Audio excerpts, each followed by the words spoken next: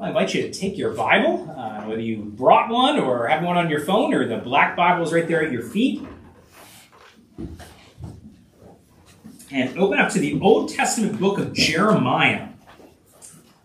Jeremiah chapter 1. If it's the black Bible that you're looking at, it should be page 627. 627. We're going to look at chapter 1 as a part of this series, almost series within a series. So our larger series that we're doing is called Knowing Jesus, seeking to know more about the Savior so we can know Him better and better and know the life that is in Him. And we're getting ready for Christmas, and by looking at different Old Testament passages, kind of getting an idea of how Old Testament saints got to know Jesus. Before His incarnation, they knew Him through the types and shadows of the Old Covenant.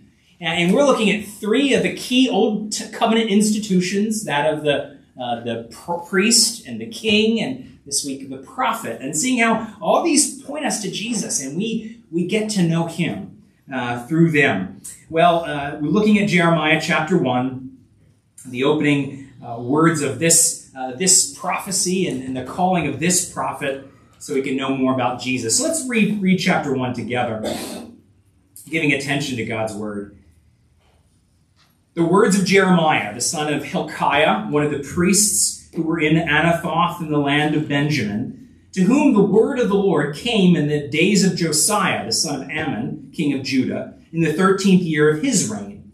It came also in the days of Jehoiakim, the son of Josiah, king of Judah, until the end of the 11th year of Zedekiah, the son of Josiah, king of Judah, until the captivity of Jerusalem in the 5th month. Now the word of the Lord came to me, saying, Before I formed you in the womb, I knew you. And before you were born, I consecrated you. I appointed you a prophet to the nations. Then I said, Ah, Lord God, behold, I do not know how to speak, for I am only a youth. But the Lord said to me, Do not say, I am only a youth. For to all whom I send you, you shall go. And whatever I command you, you shall speak. Do not be afraid of them, for I am with you to deliver you, declares the Lord. Then the Lord put out His hand and touched my mouth. And the Lord said to me, Behold, I have put my words in your mouth. See, I have set you this day over nations and over kingdoms to pluck up and break down, to destroy and to overthrow, to build and to plant. And the word of the Lord came to me, saying, Jeremiah, what do you see? And I said, I see an almond branch. Then the Lord said to me, You have seen well, for I am watching over my word to perform it. The word of the Lord came to me a second time, saying, What do you see? And I said, I see a boiling pot facing away from the north. Then the Lord said to me, Out of the north disaster shall be let loose upon the inhabitants of the land. For behold, I am calling all the tribes of the kingdoms of the north, declares the Lord. And they shall come, and every one shall set his throne against the entrance of the gates of Jerusalem, against all its walls all around, and against the cities of Judah. And I will declare my judgments against them for all their evil in forsaking me. They have made offerings to other gods and have worshipped the works of their own hands. But you, dress yourself for work. Arise, and say to them everything that I have commanded you. Do not be dismayed by them, lest I dismay you before them.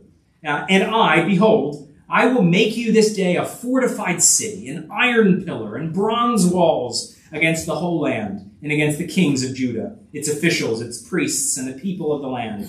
They will fight against you, but they shall not prevail against you, for I am with you, declares the Lord, to deliver you. Let's pray. Lord, we pray that you would use your word this day to show us the glories of who Jesus is and the life that he speaks forth into our very world, our very lives. We do pray it in his name.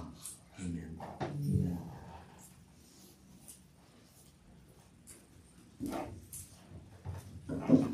So what are you listening to? What are you listening to? It could be a very casual question, maybe the kind of thing that you might get asked at a holiday party, It seems like every time me and my brothers get together, it's something we ask each other. So what are you listening to? What podcasts are you listening to? What audiobooks? What music? It can be a very casual question.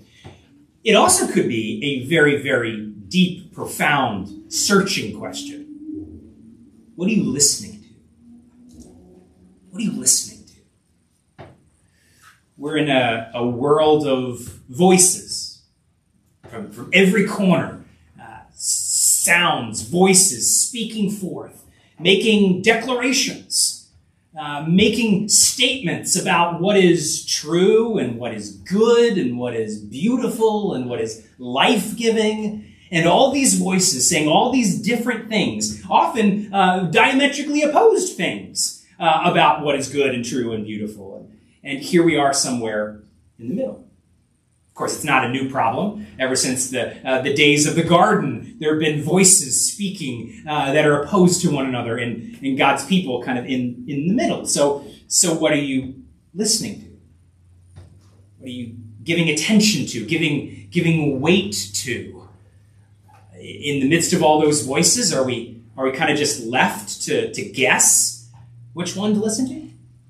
Are we left just to kind of pick which one seems best to us or seems most attractive to us? If you want to find somebody to say what you want to hear, you can find it. Is that all we got? Are we just confused? Enter the prophet. God's answer. The prophet and the word that the prophet speaks. That's what we want to talk about this morning. And we get a taste of how God was laying the groundwork in the Old Testament through a series of prophets. Jeremiah 1 gives you a great introduction to what a prophet is and what he's called to do.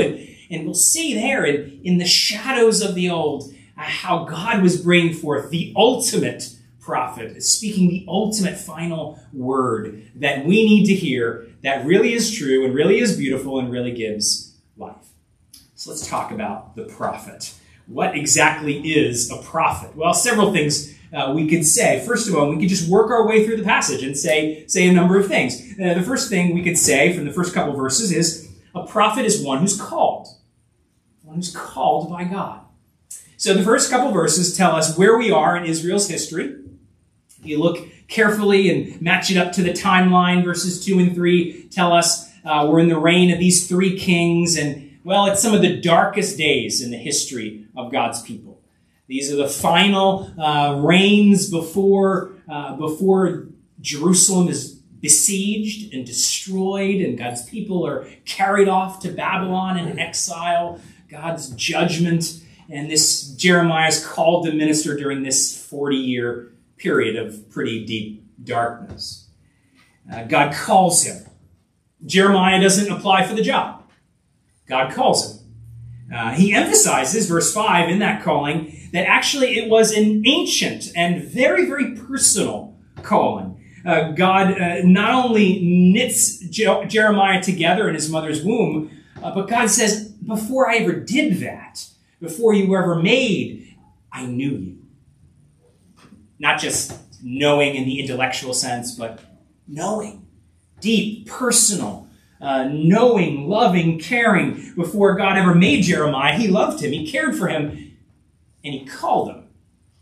He says he set him apart, consecrated him, set him apart for this holy, special calling from God himself. What's the calling? A prophet to the nations. Prophet to the nations. I knew you, I consecrated you, prophet to the nations. Jeremiah tries to turn down the job offer. Verse 6. Actually, see if this sounds any familiar, like if you've ever heard this before in the Bible. Lord God, behold, I do not know how to speak, for I am only a youth. That sound familiar at all? Kind of sounds a lot like Moses at the burning bush, doesn't it? It's actually quite similar. God calling Moses to speak to Pharaoh in Egypt, and Moses also tries to turn down the job, saying that he's not good at speaking. Actually, this is a very big Old Testament theme. In the Old Testament, Moses is presented as the great prototype of the prophet, and then is promised, Deuteronomy 18, that there's going to be a prophet like Moses raised up. And so a lot of the prophets are kind of hearkening back to Moses and Jeremiah, especially. You see it in this passage. So Moses, Jeremiah, be my messenger, and they try to turn him down. And in both cases, God says, no, you can't turn me down. You're going to go, but I'll be with you, right? See, did you catch that? I will be with you, verse 8. Just like God promised to go with Moses, now God will be with Jeremiah, as that's part of what it means to be called by God. God with his servant to do the work. But the ultimate prophet isn't Moses. It isn't even Jeremiah. It's Jesus. Can you see how Jesus is the one who's called? Talk about an ancient calling that goes way back, right? Before we ever get to the Bethlehem birth or the Holy Spirit having Jesus conceived in the womb of the Virgin Mary, Jesus is before all of that, isn't he? What did we read this morning? In the beginning was the Word.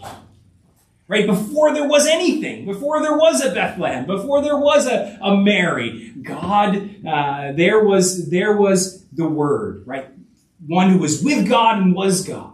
You get this picture of fellowship of the Word, the Son, and the Father, and the Spirit we know as well. So before anything's made, there is this knowing and being known, this loving fellowship of Father, Son, and Spirit. Talk about an ancient relationship and an ancient calling, because it was before God made anything that he determines to save his people. The Father, to send the Son into the world, sets him apart to be the one who will go with this message to his world. Jesus, set apart, appointed the great prophet to the nations. Okay, so a prophet's called, but called to do what? What's exactly the job all about? Well, that's where you keep going in our passage, and we find out the prophet is one who speaks the word of God. The prophet is one who speaks the word of God. Jeremiah gets the job description in words and in a picture. In words, verbal description. Verse 7, God says, the Lord said to me, do not say, I'm only a youth, for to all whom I send you, you shall go, and whatever I command you, you shall speak. So Jeremiah is to go and speak forth what God tells him to speak. That's what a prophet does. Receiving word from the Lord and speaking it out. A prophet isn't primarily about telling the future, as if he was just a fancy Bible-baptized fortune teller. No. Sometimes the prophecies are about the future, but primarily what a prophet is one who receives the word and speaks it. Receives God's message and speaks it forth. And just to clarify for Jeremiah, he gets a picture to understand. And you get this vision that he has in verse 9. Then the Lord put out his hand and touched my mouth. And the Lord said to me, behold, I have put my words in your mouth. Hard to know exactly what Jeremiah saw here. Obviously, God doesn't have a body, and so he doesn't have physical hands, but somehow there's a representation, a vision, an illustration. But you get the idea. Jeremiah, in this vision of sorts, says it's the hand of the Lord touches his mouth. And God says, I put my words there. You get the idea. God's saying, I put my word in there because you're going to go speak it. God puts the word in, and Jeremiah's going to go speak it out. That's what a prophet does. If we had time, we could go over to the prophet Ezekiel, where he gets a very similar picture. Only the word of God is given to him in a vision on a scroll. A scroll, God's message is written, and it's given to Jeremiah or to Ezekiel, and God says, eat it. Take that scroll and eat the scroll. It's the same picture. Here's God's word. Put it in. God's going to put it in, and you're going to speak it out. That's what a prophet does. Receives the word and speaks it out. Just like Moses got the word from the Lord, right? Moses up on the mountain receives the law and then speaks it forth to the people. That's what a prophet does. Receives the word and speaks it forth.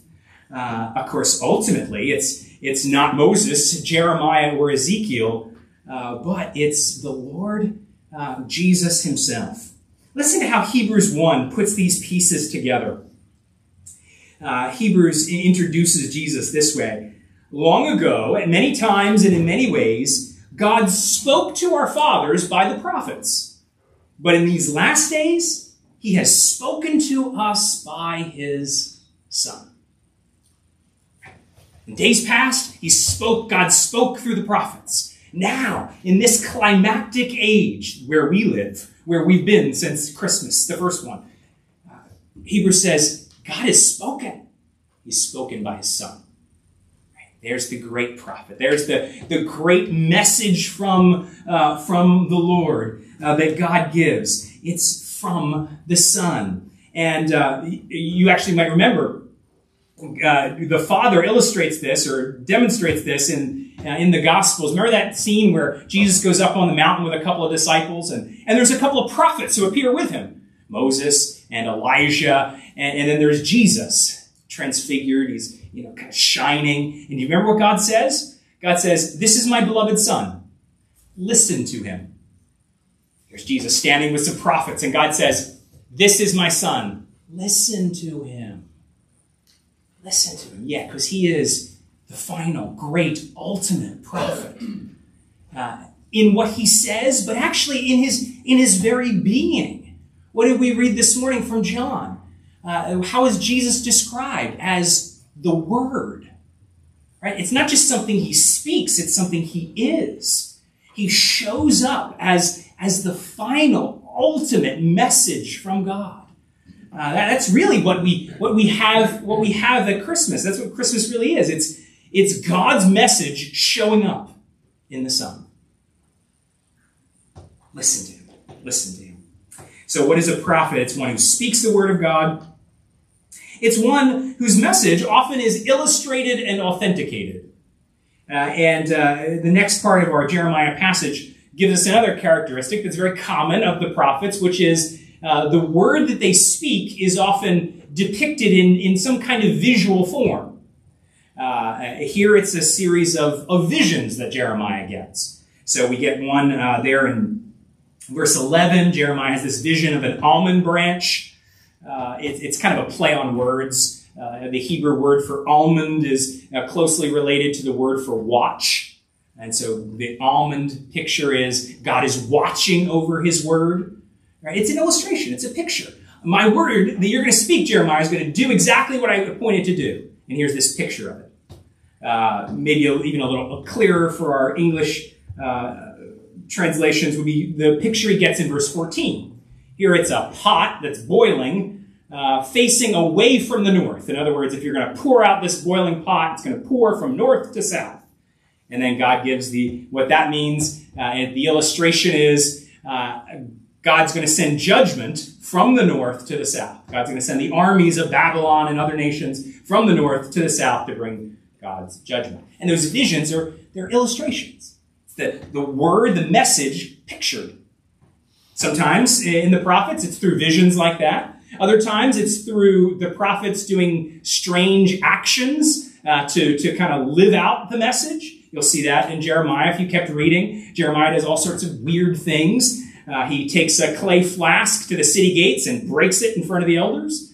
He walks around with a plowing yoke on his shoulders.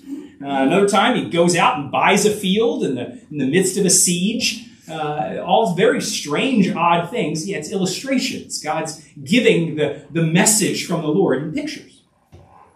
Other prophets do that illustrating work through miracles. This is especially with prophets Elijah and Elisha. They do a whole series of miracles. And the point is not just, wow, this is amazing, but God is illustrating the message and authenticating. This is really God's servant. And again, here, it's not hard to see Jesus, is it? Jesus shows up, and he doesn't just speak things.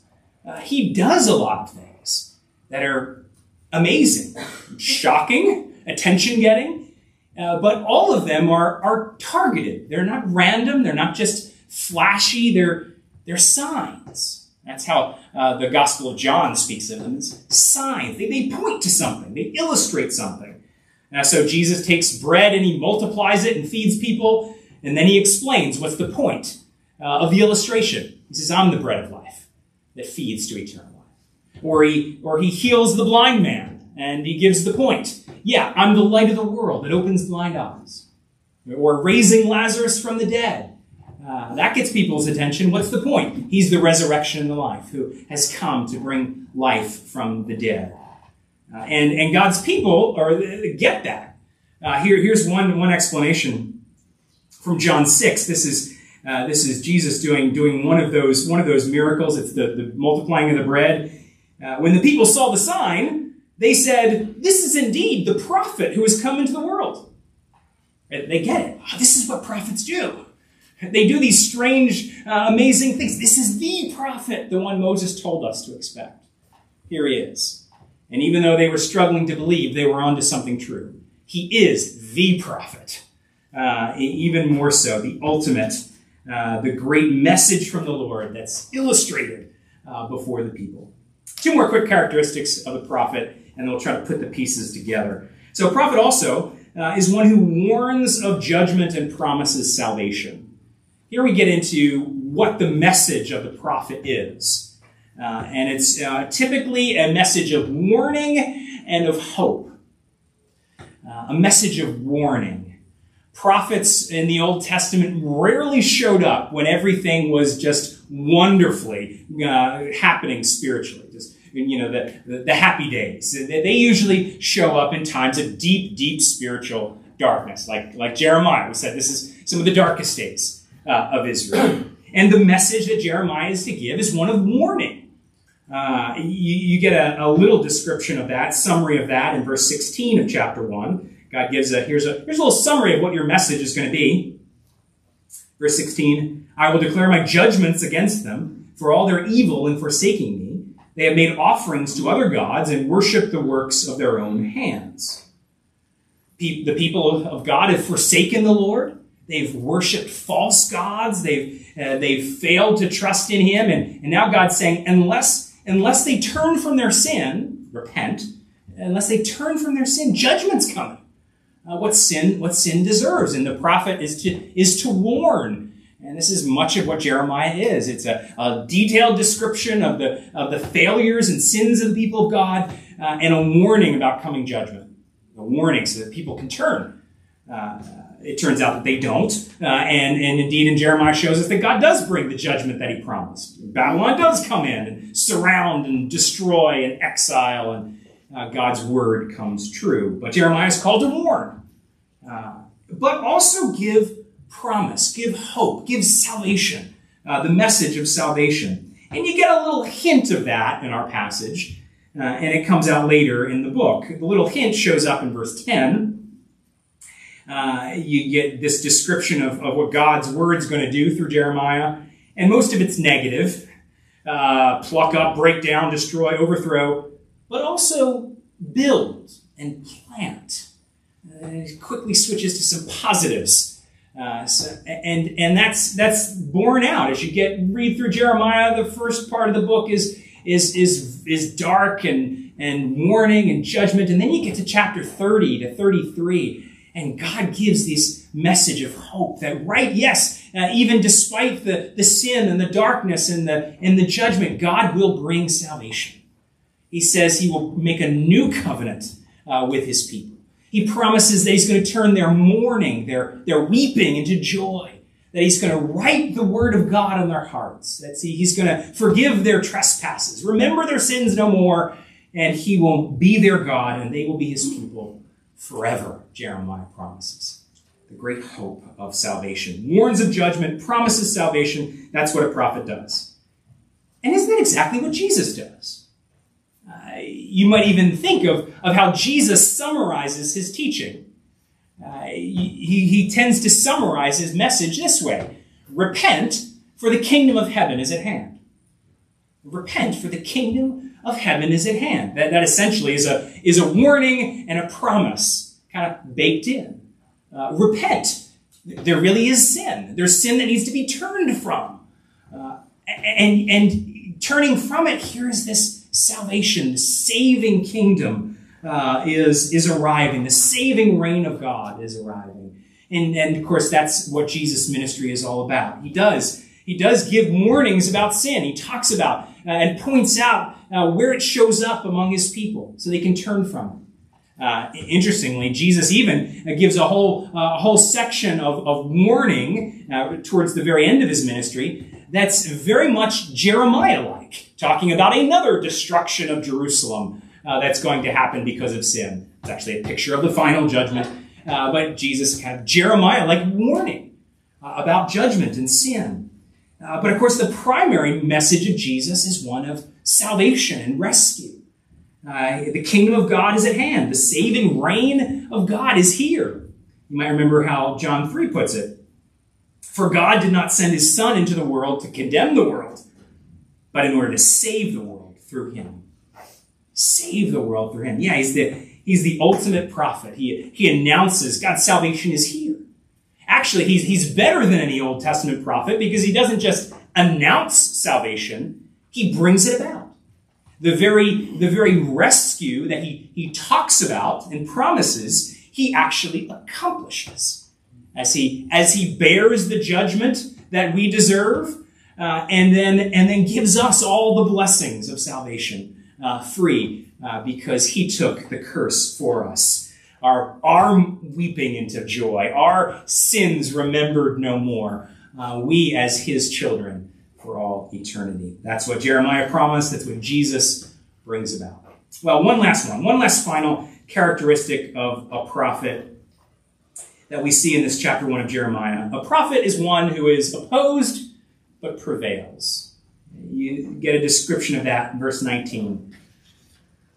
God says to Jeremiah, they will fight against you, but they shall not prevail against you, for I am with you, declares the Lord, to deliver you. In their lifetimes, prophets were rarely popular. They were more often than not mistreated, misunderstood. Jeremiah is really at the top of that list. His message was never well received. Over 40 years of ministry, his message never well received. He's mistreated, he's arrested, he's put in jail, he's beaten, he's thrown down a muddy pit and left to die. Not exactly well treated. But God accomplishes what he says. He preserves him. And he upholds him. He's with him all the way and rescues him from it all. And here we are thousands of years later, and we're still benefiting, blessed by Jeremiah's work. That's what a prophet frequently is. Opposed, but he prevails. And of course, how much more is that true of the great prophet Jesus? He is one who is certainly opposed. He shows up in Bethlehem, and right almost immediately we read of it. We'll read of it next week about Herod getting the news of this newborn king, and immediately he wants to kill him. Right? Jesus is barely born, and already people are coming after him. And throughout his ministry, people don't understand him. He's ultimately betrayed and rejected. He's mistreated and tortured and then killed cruelly. Right? The ultimate of opposition. But he prevails. His father does not abandon him to the grave. He's raised up on that third day. And it's not just he doesn't lose, but he doesn't lose so that we can win. Think about it. Jesus is opposed so that we can prevail. He's opposed all the way to death so that we connected with him are raised up. He's opposed and we prevail with him. We get that newness of life. He's the great prophet. Long ago, and many times, in many ways, God spoke to our fathers by the prophets, but in these last days, he has spoken to us through his Son. And that's what we have in a world of voices. In a world where there are so many voices saying all sorts of things about what is good and what is true and what is beautiful and what gives life. And here we are stuck in the middle, perhaps wondering which voices are worth listening to. tempted to listen to some, and maybe they're the right ones, and maybe they're not. How do we know? Are we stuck? Well, here's God's answer. In these last days, he has spoken through his Son. There's the voice worth listening to. There's the voice you can trust. You can't necessarily trust your own heart. It'll lead you astray. You can't necessarily trust even people you might otherwise admire, because they can be wrong. But a word from God spoken, that you can build your life on. And that's what we have in Jesus. And the call, really, of the Christmas message of the Word made flesh is a call to listen. A call to listen to him. Right? And we started off with that question. Who are you listening to? What are you listening to? The call of the Word made flesh is the call to, this is my beloved Son. Listen to him. Listen to him. Give attention to his warnings. Yeah, there's warnings that Jesus gives. The kingdom of God comes with this call to repent. There is real darkness out there, and there's real darkness in here, and we need to turn from it. There's real voices that we're listening to that we shouldn't be listening to, that are leading us into destructive paths for ourselves and for others. And we need to stop listening to those voices. Turn, repent. But because there's good news.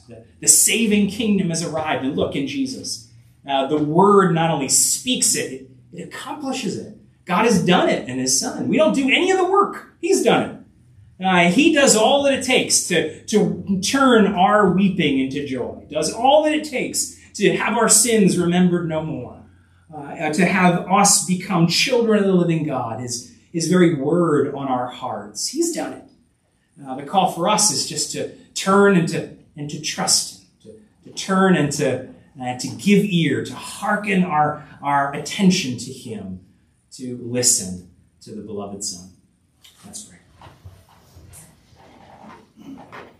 Father, we do pray that you would speak afresh that same good news that we need to hear again through the Word made flesh. We pray, Lord, that we would know his voice. You promise that your sheep would know the voice of the shepherd. Lord, give us ears to hear, knowing that with him is life. Lord, give life to your people, even those gathered here, we pray. In Jesus' name, amen.